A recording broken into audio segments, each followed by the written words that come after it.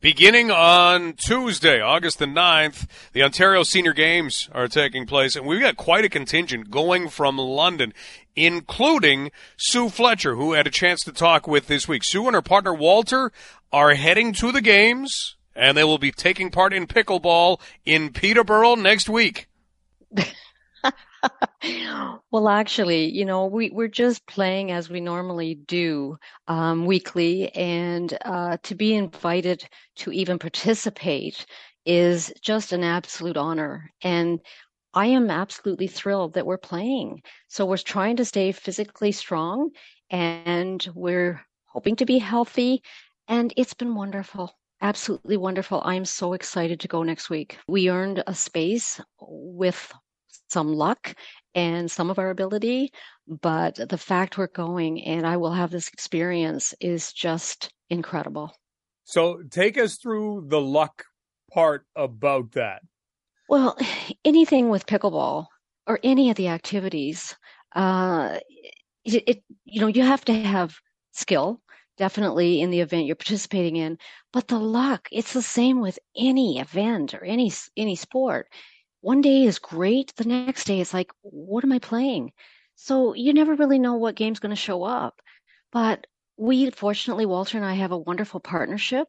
And sometimes I can carry him with certain things and he can carry me. So that's what's so exciting about it. And the other thing is we never give up. The spirit that we have is incredible and it's exciting. So I hope we have our good game that takes us into Peterborough, but you never know. And nerves definitely are there. But Walter also is a very calming person. So the bottom line is having fun. And that's the whole goal. Sue Fletcher Caron joining us. Sue, when we talk about the games themselves and being able to participate, like you say, it's an awful lot of fun. When did you find out this was actually a thing that could now be a goal for a lot of people? Well, I really didn't know anything about winter or summer games with the Ontario 55 plus. Walter last December, we had the Winter Games, and he asked me if I would be his partner, and I said, I don't think I'm good enough. And he had been experienced and played in them before, and he was very complimentary, saying, yeah, you are.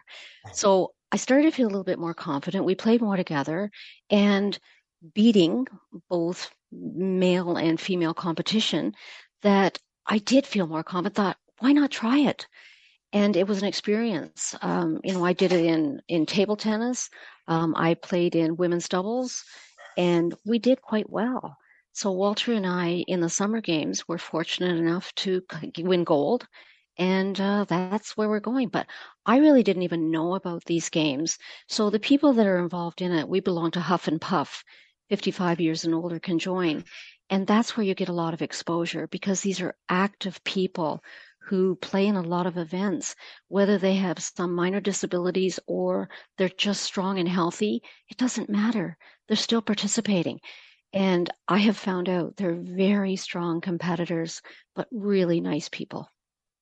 So were you someone who played a lot of tennis and table tennis growing up? Do you feel you have to have a big background, or is this something that someone can say, you know what, I've been playing pickleball a little bit. I kind of like it. I seem to be okay at it. And next thing you know, you wind up here. Well, the funny thing is I've never been a tennis player, ever. And I've always played badminton, table tennis. So with those two, and it's a combination of table tennis, badminton, and tennis, or the three of them. So knowing I've had two out of three, it was a little bit easier for me. I've only been playing 3 years. Walter's been playing like 19. I don't remember the number. So it's somewhat new to me, but you still have those similar skills. I golf a lot.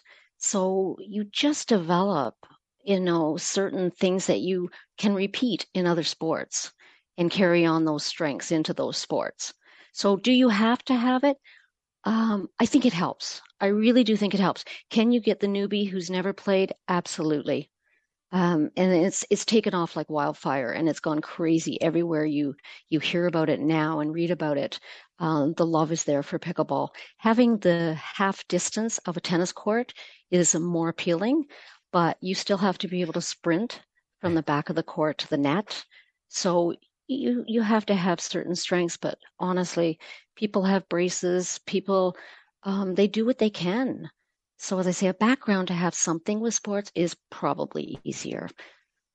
Well, Sue, good luck to you and Walter, and we'll follow the progress. Thanks for spending some time with us today.